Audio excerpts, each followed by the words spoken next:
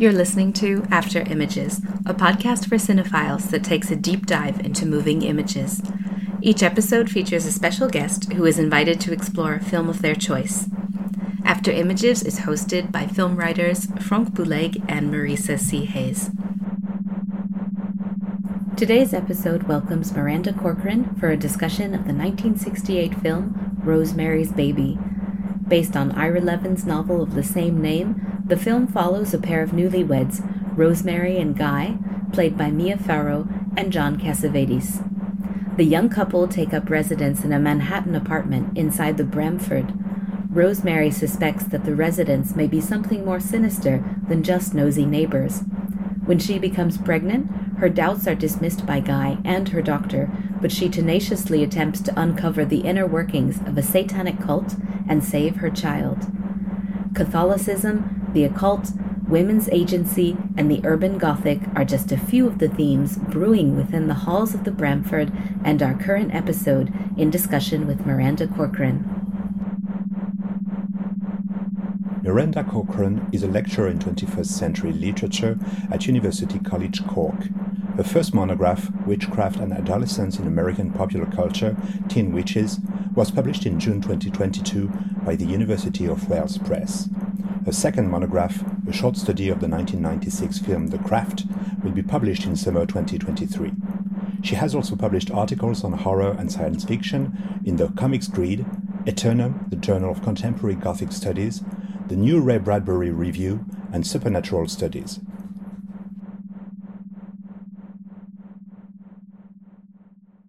Miranda Corcoran, welcome to After Images podcast.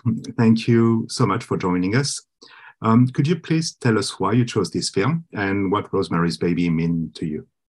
Oh, wow. Okay, thank you so much for having me. I'm really excited to talk about this movie because it's actually one of my favorite movies, though bizarrely enough, for someone who kind of considers themselves a horror fan, I didn't encounter it at an early age. When I was a teenager, my main source for horror movies was my local video store, and that was kind of mostly slashers and the occasional kind of 90s thriller. They didn't have a lot of older movies, and particularly not movies from the 60s.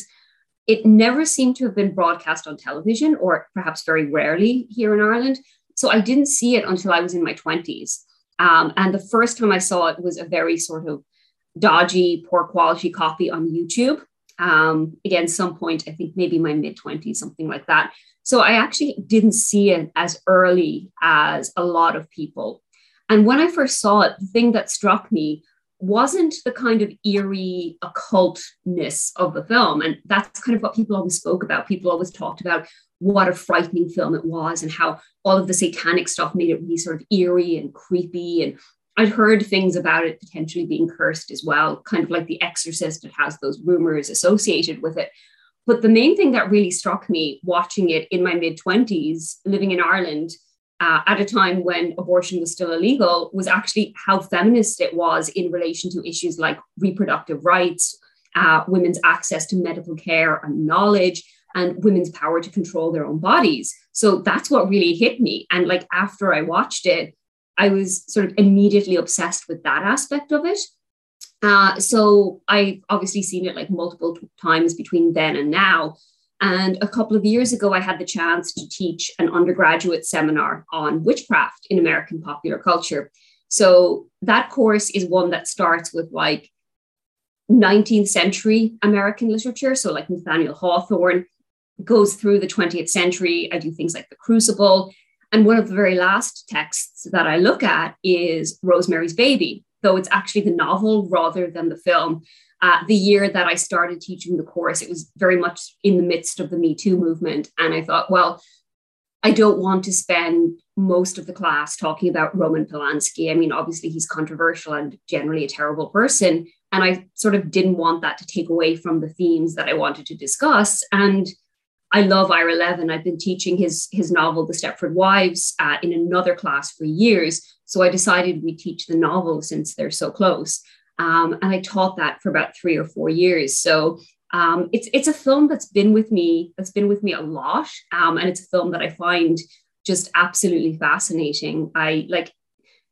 in terms of its themes and in terms of its ideas and, as a work of art, but just even sort of in a kind of superficial kind of poppy sense as well. Like, I'm obsessed with the clothes. I quote the movie all the time. Anytime I go to a restaurant and there's chocolate mousse, I will always say, chocolate mouse, like Minnie. So it's a film that I really adore on so many levels. Fantastic. And I'm thinking a lot about this genre of the urban Gothic.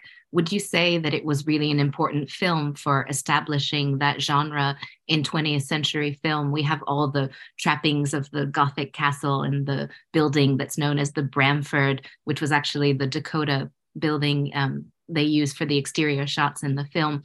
But it really captures that sense of the Gothic, and also in an urban landscape, with the idea that on one hand, there's this isolated building where strange things are happening within it. And at the same time, there's that risk of this kind of cursed or occult behavior spilling out into this large city that is New York.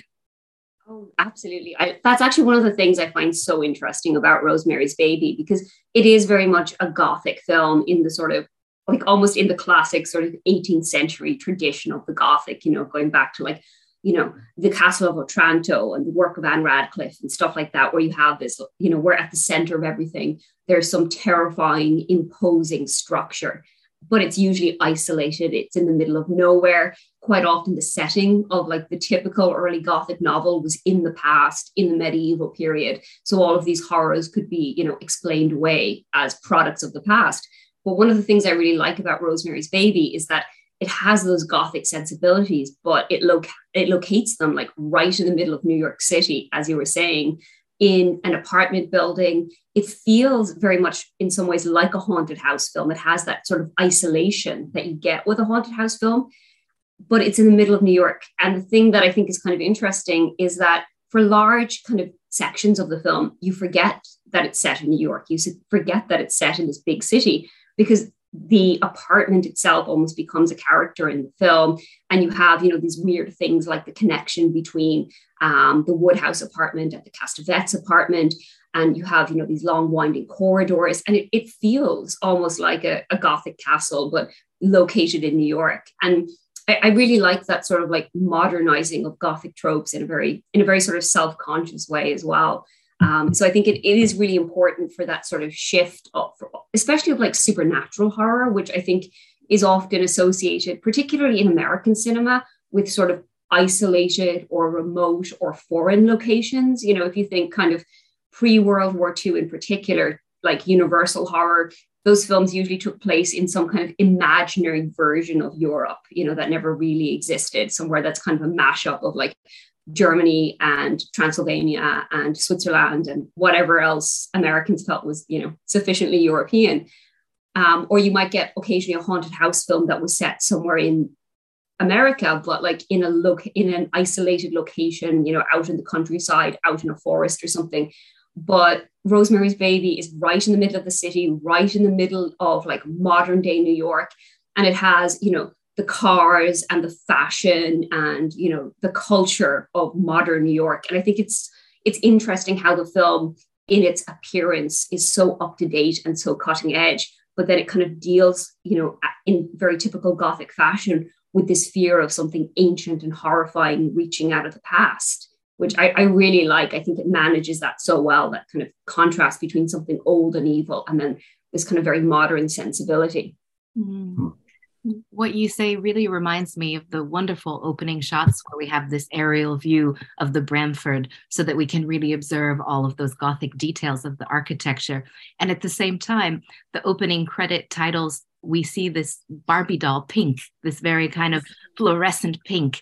And it reminded me of this when you talked about the Bramford as a character in the film and all the inner workings inside this building. I'm wondering if we can make a comparison to Rosemary's body, this lack of agency, the movement in her body that we feel. And it seems to me the two are really connected with those opening titles over the building, with that Barbie doll pink and her being presented as this kind of twiggy 1960s girl figure. Yeah, and to a certain point, we argue that it's the Bramford that's pregnant. That's really interesting. Absolutely. Because I mean, in a way, it's almost not Rosemary's body because it's been taken from her. And what's gestating in there is something created by the inhabitants of the Bramford. So I can definitely see that there is this kind of eerie vitality to the Bramford itself. It almost seems in some ways as if there's something, as if it's kind of alive in and of itself. But I absolutely love those opening credits as well. I love the sort of the juxtaposition of, the aerial shot of New York as this big, vibrant modern city. And then you have that sort of lullaby in the background as well that seems so kind of gentle and so tender. And I would love to know more about the choice of font, actually, because I do think it's so interesting in that it does come across as not just feminine, but I think you're right, almost kind of girlish. And Rosemary herself, the way she's portrayed by Mia Farrow, she does have this kind of more of a girlish quality than sort of an adult woman, which I think is interesting as well. And I think maybe that contributes to her feeling more vulnerable as a character as well, as someone who's kind of more easily preyed upon. And I guess it also kind of ties into some of those fairy tale elements as well. You have that sort of classic conflict between, the scary old witch and the little girl. So I think there's some of that in there as well that's really interesting. And I think there's something also creepy about the lullaby itself. I mean, it reminds me very much of the music used in Deep Red. Yes, you're right. At the start with the little child. Yes, yeah, you're absolutely right. And I mean, I think that is something that's always effective in horror when you take a lullaby or a children's song or a toy or something that we typically associate with innocence, and then put it in proximity to or juxtapose it against something horrific. And I think that always works so well. And one last thing about the Gothic element of the film and its relationship to 18th century literature. I was struck by the way so many elements of the film are linked to conspiracy, to things happening in the background out of our reach. And to me, that is also very much something that you find in those 18th century novels, isn't it?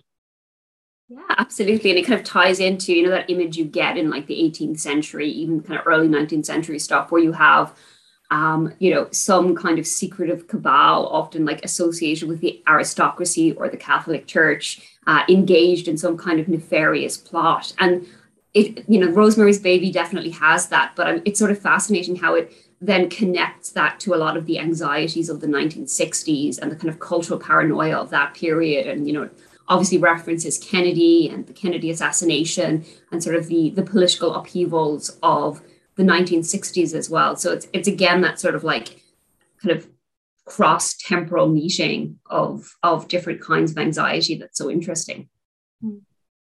And coming back to this time that the film is set within, the present day 1960s, I'm thinking a lot about this cult-like behavior that we witness in the 60s with the Manson cult, of course. And we know that Roman Polanski wanted Sharon Tate actually for the role of Rosemary, and she was killed 1 year later following the release of the film. So on one hand, there's this very real, very current thread of cults. And then at the same time, I'm thinking of how, less than 2 decades later in the 1980s, there's the Satanic Panic. I'm wondering how you feel about situating the film time-wise. Do you think that it kind of foretells the Satanic Panic that arrives in the 80s, perhaps built in part from this kind of cult reality that people were experiencing at the time? Absolutely. And I think there's this like proliferation of films about the occult in the late 60s and early 70s, because that's also obviously when you get The Exorcist and you get The Omen. So it's a period, and obviously there are some smaller films as well that kind of feed into those anxieties, Devil's Reign and things like that. But it does seem to be a sort of trend in the late 60s, early 70s for these occult stories, but often occult stories that, don't situate witches or Satanism in the past, in, the medieval era, or whenever, a lot of earlier Gothic texts liked to situate these things. A lot of these films situate the occult and Satanism in the present day, which I think is one of the reasons why they're so impactful. And I mean, in a way, things like Rosemary's Baby are drawing on kind of real changes in American culture at the time. I mean, the year before Ira Levin's novel came out, Anton LaVey founded the Church of Satan in San Francisco. And while there's been a lot of debate amongst scholars of Satanism as to when Satanism really sort of kicks off, a lot of people say that, there are certain organizations around the end of the 18th century that kind of really represent the beginning of modern Satanism. But as a sort of coherent, organized entity with, a cohesive philosophy and, publications coming out of it, it's probably the Church of Satan in the 1960s. But even though that's probably the most pronounced example, at the same time, I mean, the 1960s is this period where a lot of young people in America are embracing the counterculture, and they're moving away from traditional, Judeo-Christian values and towards, Eastern philosophies or new religious movements that they feel are perhaps more authentic. So there's a lot of anxiety going on in American culture about, that shift away from more traditional values and towards kind of new religions, new organizations that, for a lot of Americans probably appear quite sinister. I mean, like the Church of Satan is, essentially an atheistic group. They don't actually believe in the devil or anything, but they appeared very, very sinister and appeared very, very shocking at the time. So like Rosemary's Baby is working within a real context of cultural and spiritual and religious change.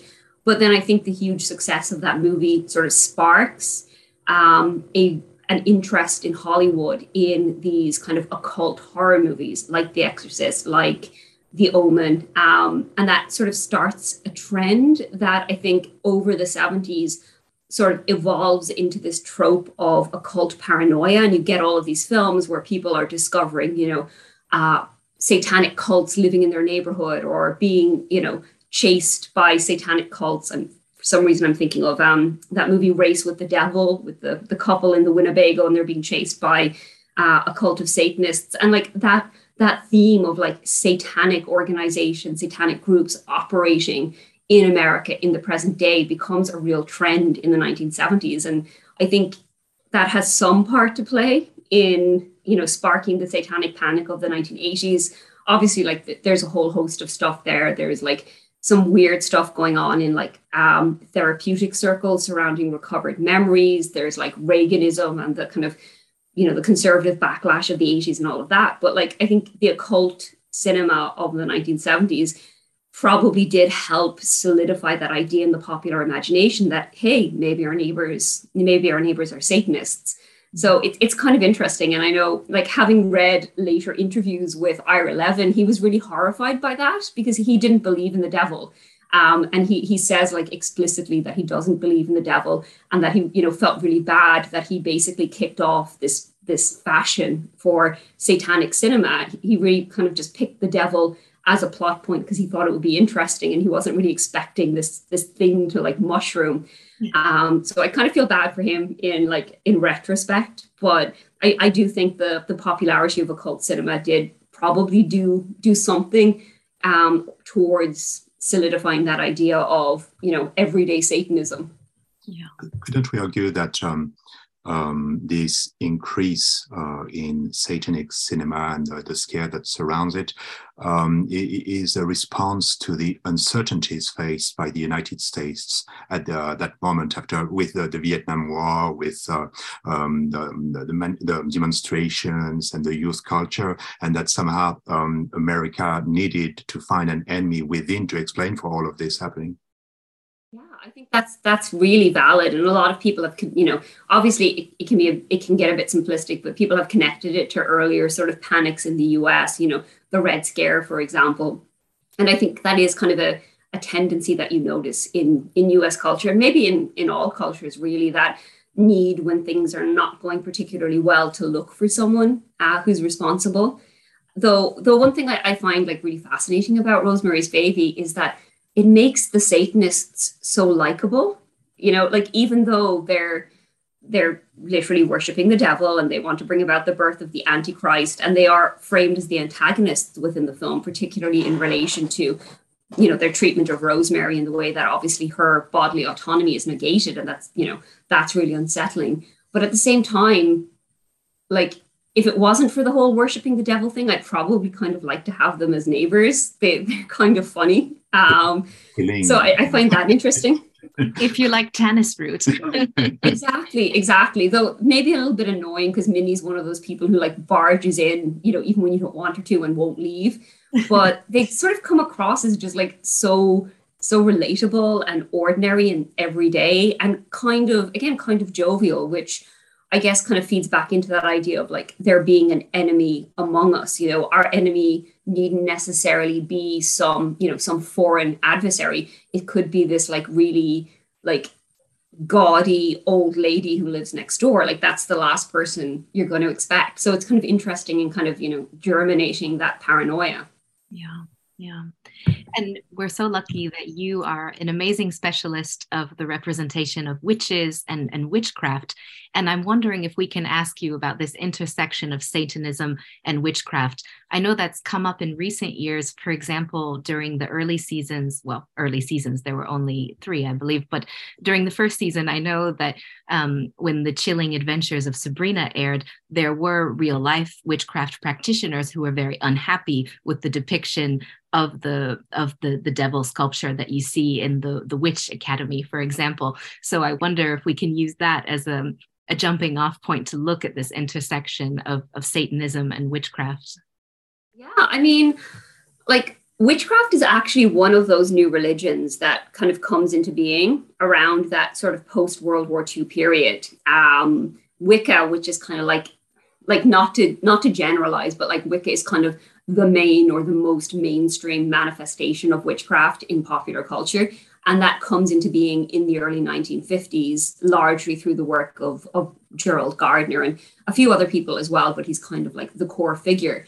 And it comes about because of the repeal of the Witchcraft and Vagrancy Act in Britain. So it's that kind of liberalization of law surrounding things like witchcraft. So it's interesting that we often think of like witchcraft as something very, very old, but actually as it exists today, things like Wicca are actually very, very new.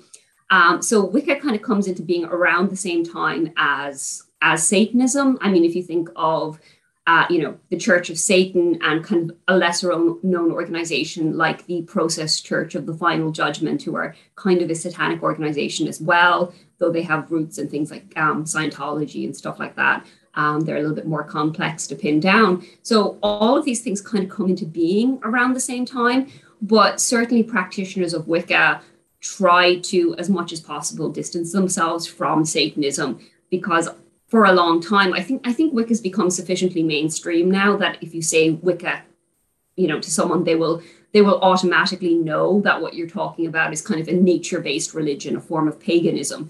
Whereas, but for a long time, especially in the 80s and 90s, just following on from the Satanic Panic, if you said witchcraft at all, the assumption was that you were devil worshippers and spending your weekends like sacrificing animals and kidnapping children and doing all of that stuff. So I can definitely see why people who are involved with Wicca want to separate that out.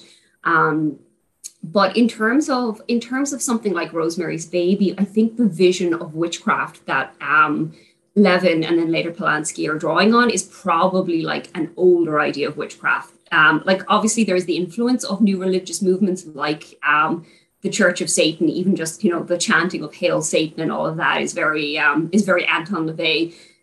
Their rituals are very theatrical, and that was a big thing for the Church of Satan. They saw their rituals as a kind of psychological theater that you use to like divest yourself of whatever kind of psychological baggage and hang-ups you might have.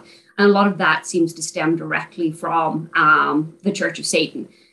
But though they were quite new, and I believe it was late 1966 when Levin finished writing the novel, so it would have been like very, very up to date. But I think a lot of his ideas about witches as they're represented in Rosemary's Baby kind of go back to like the early modern idea of witchcraft. So we have a tendency to sort of like associate witches and witchcraft persecution with the medieval period, but that doesn't actually kick off until the early modern period. And it basically coincides with the Renaissance, which a lot of people find very strange because we associate the Renaissance with like modernity and progression, but it's also like the high point of like witchcraft persecutions.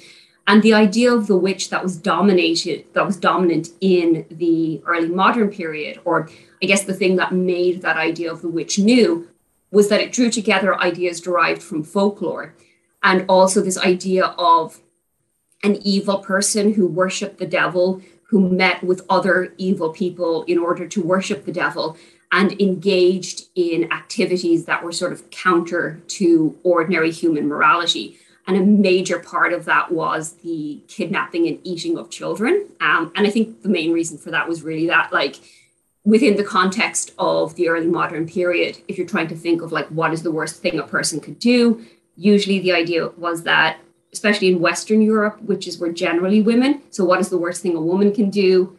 Hurt a baby, hurt a child. So I think a lot of those ideas about witchcraft in Rosemary's Baby sort of reflect that early modern idea of the witch as a devil worshipper, as someone who harms children. I think a lot of the ideas are kind of come from that. Some of the ideas also seem to come from like late 19th and early 20th century occultism. Like there's some parallels that they draw in the film between people like Aleister Crowley and those kind of early 20th century practitioners of various kinds of magic.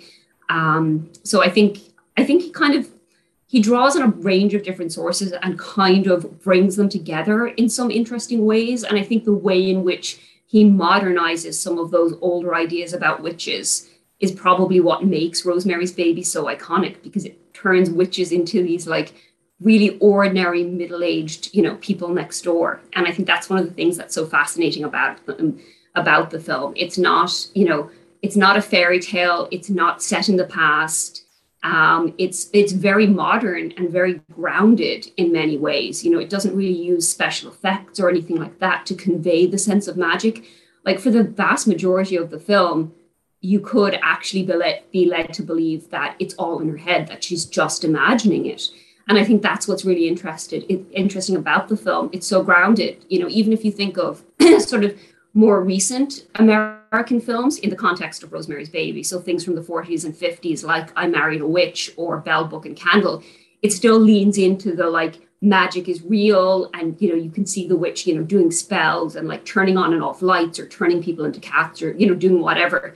Whereas in Rosemary's Baby, it doesn't really show magic working in that way. Those witches can make somebody sick, or they can compel someone to jump out a window or something like that, but we don't actually see them working visible magic. And for that reason, like there's that blurring of the line between like reality and fantasy. And I think that's one of the things that makes it so modern.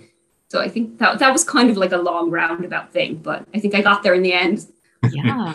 And this really reminds me, when you spoke about the theatricality linked to these representations of ceremonies, etc., with the worship, it reminded me of what you were saying yesterday, Franck, about the senses and the sensorial quality in the film. Yeah, you just mentioned the fact that a lot happens that we don't actually see. And it seems to me that the character of Rosemary is very interesting from this perspective, and because there are so many shots to talk about the filmmaking itself that are from a point of view with people who are hidden, partly hidden by walls. You can only see someone in the distance and only see half of the person. So the sight is very often put into boxes. There are walls all around her. But on the other hand, the sound conveys those elements and goes through those partitions. At the same time, it's not just the sight and the sound. I think that we have a feeling that her whole body becomes her senses become very heightened. I mean, she talks about the smell of things. She talks about the taste that she sees, that she feels under the mouth, the chocolate mouth. And the tannis root, the smell of the tannis root. Yeah. So I've got the feeling that if the sight is blocked, all the other senses are enhanced somehow, and that there is a certain dichotomy there that is interesting. That's such an excellent point, actually, because you're right. I mean, the first time we get the sense that perhaps there's something going on with the neighbors is, because she's lying in bed with Guy and they hear all these weird noises and like something that sounds like chanting and music through the walls. And that's the first time you really get a sense that there's something a little bit off. So you're right. It's interesting how like her vision or her ability to like definitively see anything weird going on is kind of obscured. but there are like other ways that maybe she senses, like you were saying with the chocolate mousse as well, that, you know, the weird chalky undertaste, which is also something I always say whenever if I get chocolate mouse somewhere, I'm always like, it has a chalky undertaste. And like no one ever gets what I'm referencing, but yeah, I think that's such a fascinating idea that like she does kind of have access to this information in other ways, even if her vision isn't always completely clear. Yeah, and isn't that linked somehow to the fact that she's a prisoner? I mean, that the only way she can have access to those elements that are coming from other places are linked to other senses, but not to the side that is always trapped.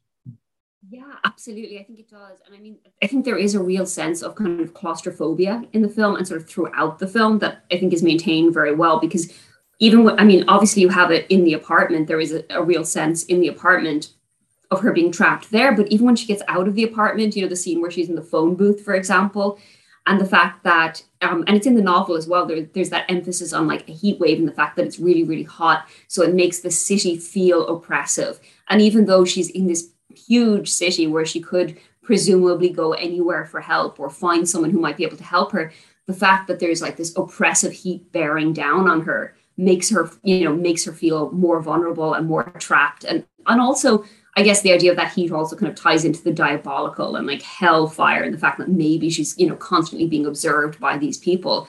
But yeah, there is that real sense of kind of oppression, of being trapped, that I think is so interesting in the film. And so very tangible in many ways as well, even when you're watching it. And perhaps just to finish on the subject, the only time that she sees things that she's not supposed to see is because she has visions. Dreams. Yeah, her dreams. Yeah. So it's not a side going outside, but it's a side going inside, isn't it? Yeah. And I mean, and again, because they're dreams as well, it's not direct. And I kind of feel like if someone was remaking that movie today, and I know there's a TV show remake that I haven't seen because I don't want to. I feel like it'll upset me. But I feel like if someone was remaking that movie today, they would make like a very explicit dream sequence where she somehow has like psychic flashes of what exactly is going on. But I like the fact that the dreams remain vague, that she has these like very strange dreams that like really follow the logic of dreams as well. You know, the way dreams will move from like one scenario to another in a way that doesn't make any sense. So, you know, she dreams she's talking to like the nuns in her school, and then she's like on a yacht with the Kennedys. And like, it doesn't, like, you can see there's a connection there, like in the sense that obviously Catholicism, you know, Kennedy was the first US Catholic president. There's a connection there, but like, it's really vague. And I really like how the ideas are there. And then obviously, you know, you have the infamous scene of her, you know, basically being sexually assaulted by the devil, but it's not clear. And I really like that. I really like the fact that it's not explicit about what is happening. You just kind of get glimpses of it mixed in with all of this other kind of weird dream imagery. So it's, you know, it's vision, but like, it's not comprehensible necessarily. And it's interesting how all of that is linked to the presence of these different botanicals. I mean, we were talking about the sensorial qualities, the use of different roots, etc., in their rituals. And I always link that back to her name. It seems to me there's almost a kind of botanic / biblical referencing going on with the character names in terms of Rosemary. But also, this might be interesting. I'm not sure if you're familiar with this, that in French, the name Guy, like her partner in the film, means mistletoe, which is a poisonous plant. Of course. Yeah, that's a parasite. He is poisonous. That's brilliant.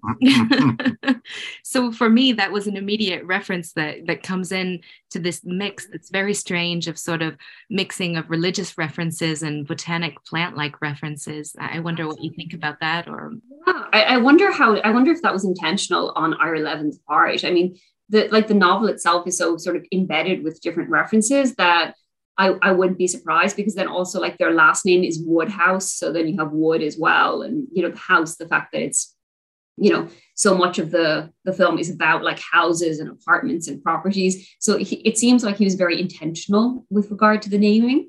So I assume that was from his point. But yeah, I think the names are fascinating. And you obviously have Rosemary, and you have, you know, the connection to Mary. And I think Levin has himself said in interviews that, the idea of inverting the story of the Virgin Mary and the birth of Christ was like very intentional. That's kind of what he was working towards. So the fact that her name also signals Mary is really interesting. And the fact that, a lot, I think it's outlined a little bit more clearly in the novel, but there are a lot of references throughout to her Catholic upbringing as well, and the way in which that sort of shaped her as a person. So it's kind of fascinating how those things are sort of mingled together. Definitely. And I thought of that when you mentioned the reference to Kennedy as well, who was, the first Catholic president that the United States had ever had. So that was extremely meaningful to, culturally and practicing Catholics in the United States. And the novel, and I think this is outlined, again, this is kind of maybe stressed a bit more in the novel as well, that there is a papal visitation happening at the same time, and that this is kind of a big deal. And it's I don't know, I think there's something almost, it feels kind of apocalyptic or biblical, the fact that like the Pope is in the same place that, where the Antichrist is being gestated. Like that's really interesting as well. It seems like some kind of odd biblical prophecy. But one of the things I like about Levin and I like about the film is the fact that like they don't try to turn it into like a big good versus evil, like on the nose metaphor. It's there, but it's not on the surface. And I find that really, really fascinating. And because it's so kind of subtextual, it just lends itself more to the kind of eeriness of what's going on. Because I think the other big thing that's happening in the newspaper is that there's like a garbage collector strike. So the two things that are happening are like, there's a papal visit and there's a garbage collector strike. And there's this sense of like something big is happening. Like there's a sense of like upheaval and like, social and political unrest, but also like decay because of like the garbage piling up. But then also like the Pope is arriving. So, there's a connection with like religious authority. So it seems like there's so much going on there that I think Levin doesn't quite tease it out, which I like, because as a result of that, it remains as kind of subtext and as background, and it kind of adds to the eeriness of the whole thing without becoming sort of an unnecessary plot point. It does. And it's so subtle, as you say. I'm thinking of a line that they kept from the novel in the film, where they first eat with the Castevets, their neighbors, and they're sort of mocking Catholicism and the Pope's forthcoming visit. And Rosemary doesn't say anything, but they turn to her and say, "Oh, we're insulting Rosemary. Are you a Catholic, dear?" And it kind of speaks to those changes that you mentioned earlier, the shifting demographic of religious beliefs that are moving away from Judeo-Christian values and the kind of conflicts that might emerge around the dinner table. And it's interesting as well, because like Rosemary is so young, and then, Minnie and Roman are, so, they're older. So you would think that they would sort of embody tradition, but they don't. They're the ones who are kind of laughing and kind of mocking established religions, and they're the, I find that really interesting as well. And I mean, there is probably an argument to be made that because Minnie and Roman are older, and because the satanic cult seems to be so insidious, it's everywhere. There are members all over the world. Rosemary's doctor is one of them. They have people in high places. There seems to be a sort of sense that they actually represent some kind of older oppressive establishment, which I think is interesting, or some kind of like embedded system of power, some kind of authority, which is really interesting as well, because I know I was just arguing that like Satanism is kind of like bound up with, the counterculture of the period, but there is also this kind of strange thing that like all of their members are older people, wealthy people. Like that's really, really interesting as well, the sense that actually these Satanists are, representations of some kind of embedded structure or system that is trying to harm Rosemary, which is really, really interesting. Yeah, I think they are basically a counter tradition. After all, Satanists define themselves in relationship to established religion, don't they? So in a sense, they are just the other side of the same picture. And if you think of the name of their neighbor, it's Roman. once again establishing that relationship between the biblical references and what's taking place in the United States. They're like a more fun version of the Catholic Church, you know, like the Catholic Church if they brought you cakes sometimes, and like had like crazy naked ceremonies and stuff. But I do think that's really interesting as well. And like one thing that I've argued in my class when I've been teaching it, and I'm also co-editing a collection about satanic feminism at the moment, and a few people in that book argue the same thing. What I've argued is that like essentially the satanic coven in Rosemary's Baby do seem to embody the powers of the establishment and the patriarchy, particularly with regard to the way in which they seek to control Rosemary's body and basically divest her of any kind of agency or the ability to make any choices about her body. So it's interesting that in that sense as well, they embody authority. So I think that's really, really fascinating. And it's weird because it actually connects to, you were mentioning the chilling adventures of Sabrina earlier. One thing that's kind of fascinating about that show is that like in that show, Satanism and the worship of the devil is associated with the patriarchy and with the oppression of women. And it's interesting that Rosemary's Baby, you know, even though it was, you know, the book was written and the film was made at a time when all of these countercultural movements were coming into being, it also associates Satanism with the patriarchy, with the oppression of women.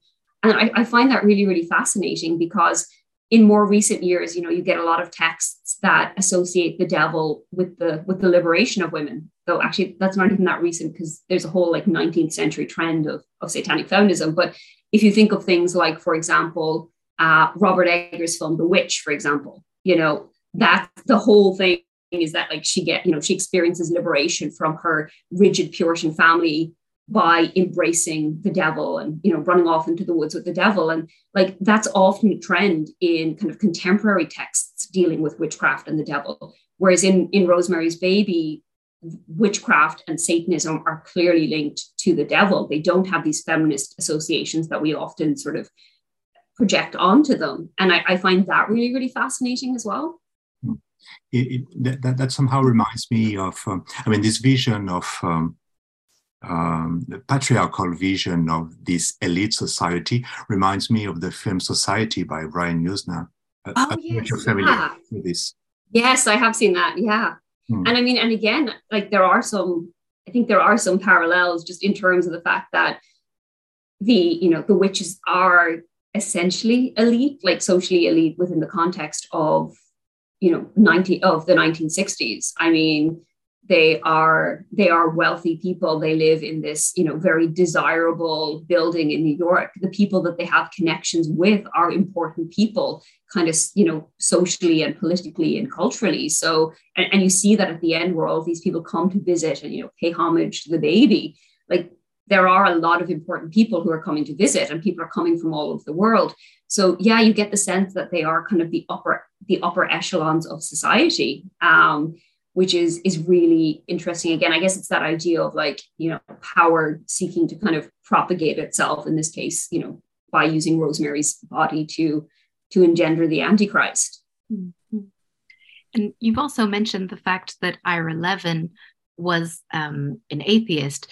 And at the same time, I'm also wondering to what extent Rosemary's Baby might speak to a certain satirical vision of Judaism or the representation of Jews in the post-war period, in the sense that Minnie, played by the wonderful Ruth Gordon, just embodies the American Jewish grandmother, the New York Jewish grandmother. I think that's why I like her so much. She's hilarious. Yeah. And I mean, that is interesting as well, because I think Levin has touched on some of these things in interviews, because obviously, even though he was not religious himself, his background was a Jewish one. So, you know, I think he has touched on some of that. And obviously he's written things like The Boys from Brazil that kind of more, you know, emphatically engage with things like anti-Semitism. And it actually even appears in The Stepford Wives. There's a character whose name is, Bobby Markow. But she jokes that the surname Markow is upwardly mobile for Markowitz, and that they changed their name in order to assimilate into this very white, you know, waspish community. So I think there are elements of that within Rosemary's Baby. I think it is something that Levin seems to have been interested in his work. And in particular, I think he seems to be kind of interested in a lot of his work in those kind of like subtle expressions of anti-Semitism, and in those subtle expressions of like the dominance of a very kind of waspy white American culture as well. But yeah, I can never really figure out what he's doing in Rosemary's Baby with it, because obviously, like Dr. Saperstein, for example, is also represented as being Jewish as well. So I'm never entirely sure what he's doing with that. I do feel, as you suggested, that there's kind of an element of satire going on there as well. This idea of, unfortunately, it's difficult to avoid thinking of like various anti-Semitic conspiracy theories when you think of this idea of like a secret society of people who are, global in their reach. And I do think that like there's an element of satirizing that in Levin's work, particularly because so much of what he does is so satirical. And like, even though I think he does try to kind of like knock down or kind of like, dismantle some of those kind of conspiratorial ideas and some of those anti-Semitic conspiracies, because even though the Satanists in Rosemary's Baby are obviously very powerful, they're also ridiculous. Yeah. They're nosy neighbors and like gossipy people who live next door. They're not elegant, they're not charismatic. They're kind of ridiculous and ordinary. And so I do think that like what he's attempting to do there is to kind of knock down or kind of, strip away some of the powers of those conspiracies. Additionally, like some of the stereotypes that would have been associated with witchcraft in the early modern period would also have been associated with Jewish people. Or one of the terms that they gave to the witches' Sabbath was also the synagogue. The term Sabbath obviously, has connotations with Judaism as well. So there was a lot of overlap between beliefs in, what witches did when they gathered at night and what Jewish people did when they gathered. So there was a lot of overlap there. And you do get the sense that like Levin is trying to kind of knock that down a bit and kind of be like, yes, these witches are part of a big worldwide conspiracy, but they're sort of ridiculous people. So we maybe don't know how to cook a steak. Exactly. So like maybe it's ridiculous to believe in this kind of global conspiracy. Or I mean, the other option is that you mentioned the fact that Rosemary might have been inventing all of this. And so these ideas about conspiracies linked to the Jewish conspiracies might be what's part of her, of what she learned as being a good Christian girl. Yeah, exactly. Like growing up Catholic and, there has historically been a lot of anti-Semitic rhetoric in Catholicism. So it kind of makes sense that she would have maybe internalized some of that. So if she has developed these sort of paranoid fantasies, it kind of makes sense that they would exist in this manner. It's just amazing, I think, for a novel that's pretty, one can read it, in one sitting if you're. Yeah, absolutely. It's definitely like an airport novel, which I really like as well. It's, it's the kind of book that people obviously like read on the train to work in the 60s and stuff. Yeah. And it's so rich. I mean, it's incredible for such a quick read that's really enjoyable and entertaining. There are so many different ideas in this book. And I think it's, as you said, sometimes he just drops little ideas here and there, and he doesn't necessarily come back to them. He doesn't give any definitive answer. The whole book is crawling with ambiguities. And at the same time, that's just so rich in terms of the food for thought that it provides. I think so. And I think one of the reasons that the film works so well, and this is something kind of I feel with regard to like talking about it and teaching it and things as well. One of the reasons I think it works so well is because it draws so heavily on the novel. And I saw someone on Twitter a while ago actually saying that they've never seen Rosemary's Baby and they'll never watch it because of the connection to Roman Polanski. And I think obviously the question of whether or not we should be supporting people like that and consuming art by people like that is obviously a very, very fraught and very difficult question. And we could probably spend like 10 hours here talking about that. But one reason that I'm generally more amenable to watching Rosemary's Baby, I mean, it's one of my favorite films, and, talking about it, writing about it in an academic context and even teaching it occasionally, is that I think that Polanski doesn't really do that much to the source text. I mean, yes, he renders it visually. I mean, he's the director, obviously. But I think, well, firstly, I think film is a collaborative medium. I'm not really into the whole auteur theory thing. And I think that like so much of what makes Rosemary's Baby good is, the set design and the costumes and the performances, like especially I think Ruth Gordon in that movie is just like incredible. I think she's my favorite, but like the performances from everyone, it's amazing. And it's very much a collaborative medium. But the other reason I'm okay with teaching and talking about Rosemary's Baby and, admitting that it's one of my all-time favorite films is that the whole thing hews so closely to Ira Levin's original novel. From what I can see, I think Polanski cut like one scene or one like important bit, which is where Rosemary goes off to, the cabin or whatever to like think things through. Like he gets rid of that bit so that the film is pretty much entirely set in New York and you have that kind of confined claustrophobia.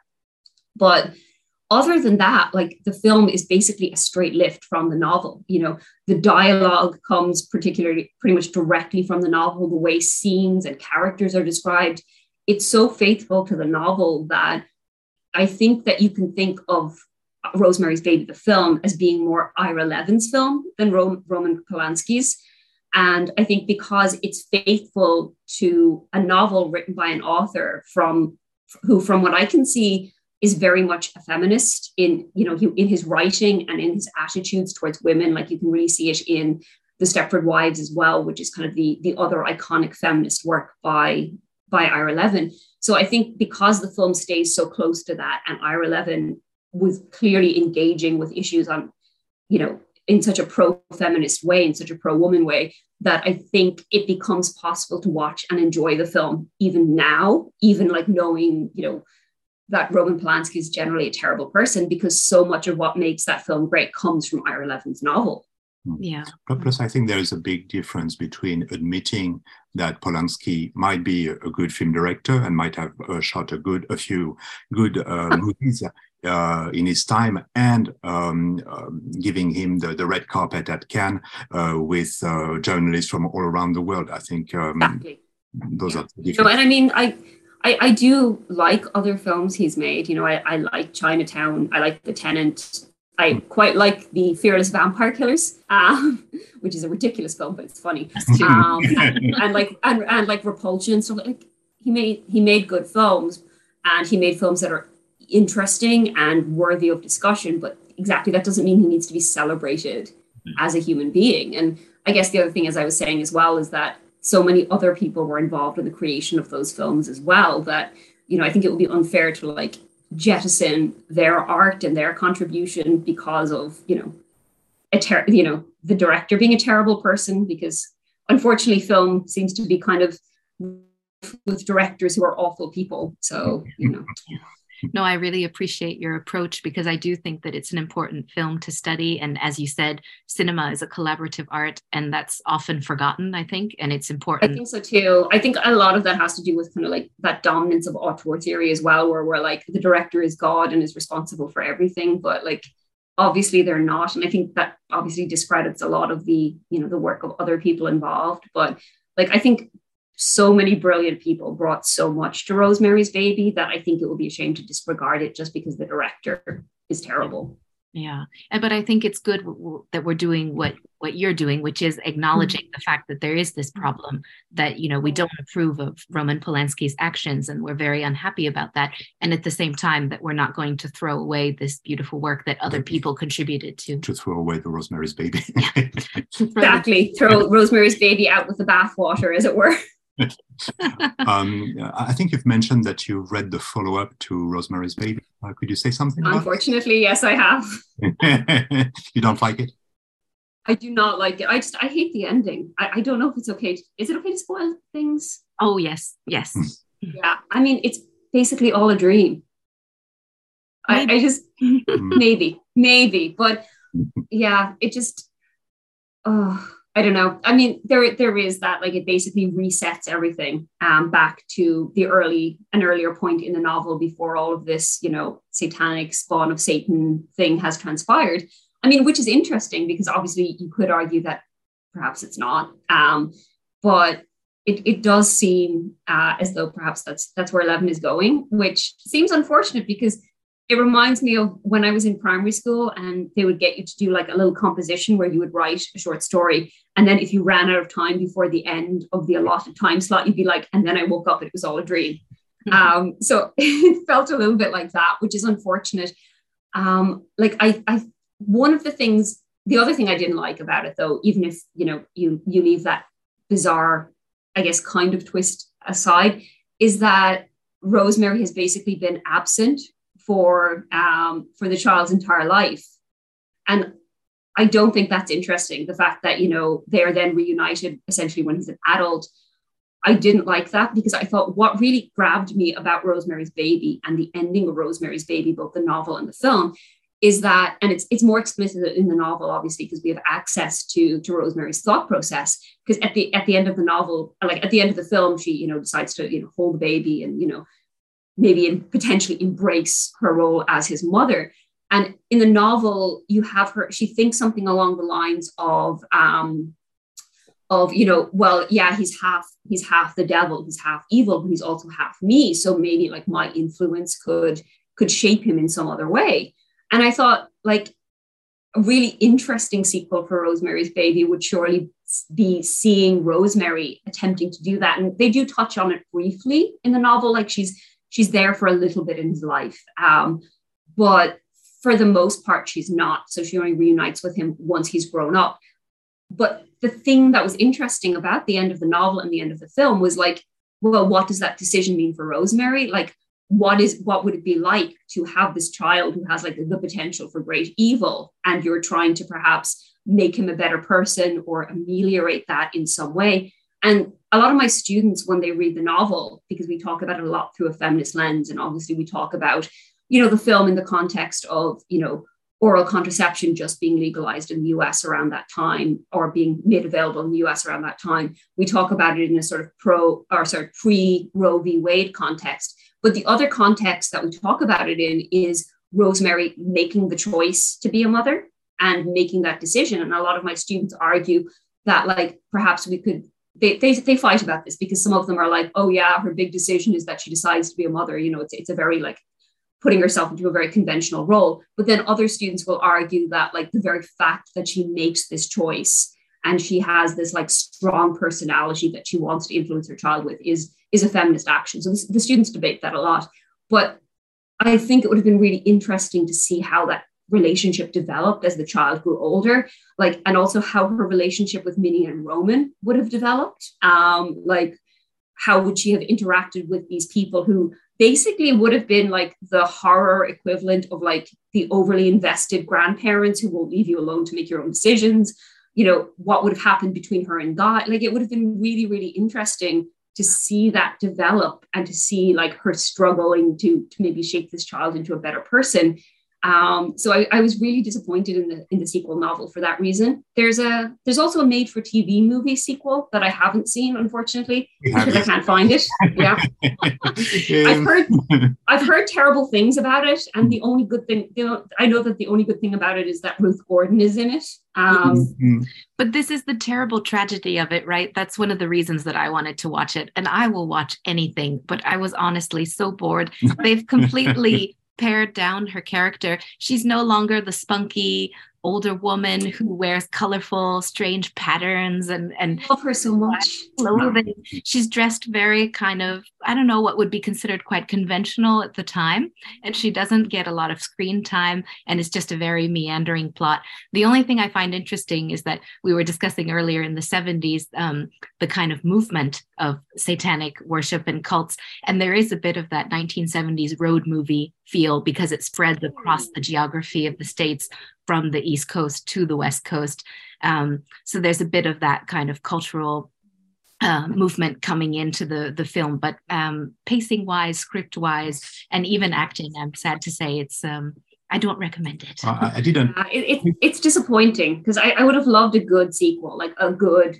And I mean, obviously, creating an immediate sequel to a horror movie hit wasn't really a thing in the 60s, but it would have been so interesting to see what happened and how that relationship developed. Like it's like one of the things I think that is so fascinating about the film is Rosemary making the choice to be like, okay, these people are Satanists. This is the child of the devil, but you know what? I'm going to be his mother and we'll see how things go. Like, that's so interesting that she makes that decision. And like, they try to kind of take the care of the baby away from her for a bit. You know, you have like Laura Louise, like rocking him incorrectly. And, you know, then, you know, Rosemary comes over and she's like, you know, you're not doing it right. You're upsetting him. Like, I really like the way she kind of takes a stand to, you know, try to look after the child in her way. And I think that would have made a really, really good sequel. So I don't know if a really good filmmaker would like to make a proper Rosemary's Baby sequel where we actually get to see Rosemary, you know, kind of navigate this process. That would be great. But I don't think that will actually happen. And I don't think it would probably go very well either. So. On the other hand, when I think about the two reasons that you've mentioned concerning the reason why you don't like Son of Rosemary, the fact that it takes place 27 later after she's been in a coma, and also the fact that it is all basically a dream, possibly. Isn't that very similar to Twin Peaks: The Return? Good point, actually. But it's just Twin Peaks: The Return is made much better, though. I think. And the world of dreams is David Lynch's world, you know? He knows how to make that interesting, whereas, like, what Levin does with this book is, like, a very conventional occult political thriller, and then it was a dream, you know? There's no gesturing towards that. It's like he realized he had a deadline to meet, and he was like, oh, shit, I still haven't finished this book, so I guess it's going to be a dream now. Which, you know, it's unfortunate because I find Rosemary and the Castavets to be such interesting characters that I would like to have seen more from them. But it's unfortunate that the one sequel we got was, you know, the official sequel is terrible, and apparently the made-for-TV one is too. So. Interestingly, the made-for-TV sequel does similar things in the sense that Rosemary is separated from her child when he's very young, so she doesn't grow up with him. You don't really see Roman and Minnie having an influence on the child because he's lived on the West Coast for most of his childhood. So he misses the contact with them back in New York. And then it's only when he comes of age that they want to have a ceremony to decide whether the devil will really inhabit his body or not. Like, will he be accepted as a vessel? So that actually sounds like The Chilling Adventures of Sabrina. Yeah. And there's a bit of a cop-out, as you mentioned, with kind of the development of his life and all those relationships that could have been addressed. Nonetheless, I mean, I'm not as opposed to the sequel as Marissa. I don't think it's a good film, but I think it has interesting elements, especially once again in relationship with Twin Peaks, because it ends with a scene in a motel where the Andy is being basically raped by a woman. And in order to generate a new Antichrist who's going to be a woman. And all this really resonates strongly with The Return, in my opinion. That's actually really interesting. Obviously I haven't seen the made-for-TV sequel, but that's a really interesting parallel, actually. Yeah, Frank loves to see everything through the lens of Twin Peaks, but sometimes it does make everything better. But no, I think that's really fascinating, and it's interesting to me as well that they both skip over that kind of vital part and that most interesting part as well. I mean, one thing I do like about the novel sequel is that he's going into politics because, of course, like, where else would you go if you were the Antichrist? Mm-hmm. Yeah, and I think there are really interesting references in the book that made me wonder, what would it be like as an author to revisit the story so many years later, knowing everything societally that had changed since the original. And also, I guess, being aware of everyone's expectations as well. Yeah. You know, being aware of, like, what people, you know, I guess, of the cult status that the film had attained. And, you know, being aware of how high everyone's expectations would be as a result. I think that would be, you know, I think that would probably be quite daunting. Yes. And so that book takes place in the 90s. And speaking of the 90s, I just want our listeners to know about your upcoming publications. And I believe that there is a book forthcoming in the Devil's Advocate series on The Craft, the original or the new one and the old one. Just mostly the original, but I do address the sort of remake, reboot, semi-sequel new one as well. But yeah, It's part of the Devil's Advocate series, so it's just like a very short overview of the film itself and its influences and key themes and impact. It's a film that had, I think, like anyone who was a teenage girl in the 90s, or well, no, I was a kid in the 90s and a teenager in the 2000s. Anyone of that age, it had a huge impact on me as a human being. So I feel like obviously it's made for people who are interested in films, and The Devil's Advocate is a series of books on horror. So it's for people who are interested in horror, but I feel like my core audience is going to be like 30, 40 something year old women who, were obsessed with the movie when it first came out. I'm so excited to read it. It's a great series, but I'm particularly looking forward to your volume because I remember seeing this film when I was in high school, and suddenly there were covens springing up left. Okay. I tried to start one in my neighborhood. I was like 12. And I think we just copied one of the spells from the movie. And then at the end, we just ate a bunch of chocolate. But everyone wanted to be a witch after that movie came out. I think it just had like culturally, it had the biggest impact. So I'm hoping people will be interested in reading about it. And do you have any other projects you're currently working on? And so I'm currently working on an edited collection about satanic feminism, which is a concept that was a term that was coined by Per Faxnell. He's a scholar of religious history. To describe a phenomenon that emerged in the 19th century where Satan is kind of reimagined as a liberator of women in contrast to like the patriarchy of the Christian church. And I'm working on an edited collection of essays about how some of these ideas have like reappeared in the 20th and 21st century in popular culture. So looking at things like Rosemary's Baby actually has a chapter, The Chilling Adventures of Sabrina, some work by Shirley Jackson. There's a whole host of interesting things that people are talking about. So that's a lot of fun as well. We're really looking forward to that as well. And this reminds me of something that we didn't ask you, but that it would be really interesting to hear your opinion on as perhaps a final discussion point, which would be this kind of feminist wave of witches that we're seeing now, and the kind of shift in the depiction of witches as something more positive in terms of a lot of women with more autonomy, free thinkers, etc. Could you maybe speak to that a little? Is it a misconception I have that the image of the witch is shifting? Has it something that's been a slow burn throughout time, or? I think you're right in some ways, because it's something that happens periodically. I think witches get rehabilitated periodically. And I mean, obviously there have always been, different kinds of, stories about witches that represent them in different ways, so even in oral traditions, you have witches who are completely evil and eat babies, but then sometimes you have witches that might help you out in some way or give you advice on your quest or do something like that. But it's one of those things that really takes off in the 19th century with people, usually progressive writers. So people like Jules Michelet in France and Matilda Jocelyn Gage in the US, where people who are involved with witches, witchcraft practices are kind of reimagined as maybe progressives or rebels in society. You start to see first wave feminists at the end of the 19th century writing about women who would have been accused as witchcraft as, healers or wise women. That's kind of where a lot of those ideas come from, as being, victimized by the church because they were independent or free thinkers. So you start seeing that at the end of the 19th century, and then it comes back again in the 1960s, and then it comes back again. So that's with second wave feminism, and then it comes back again in the 1990s with third wave feminism. And then lastly, the current thing that we're seeing is that it's coming back now with fourth wave feminism.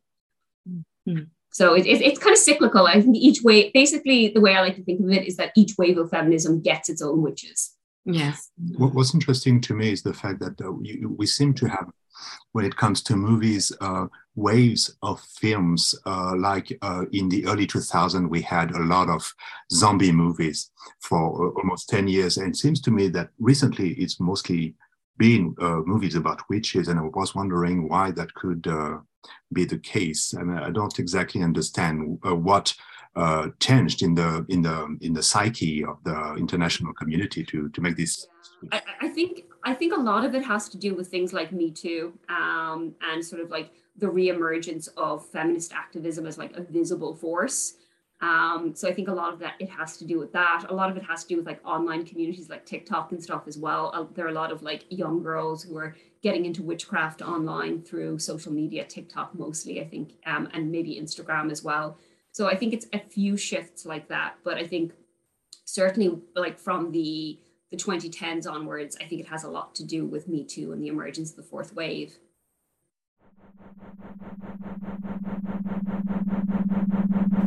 Thank you for listening to After Images. Please subscribe on your favorite podcast app and follow After Images podcast on social media.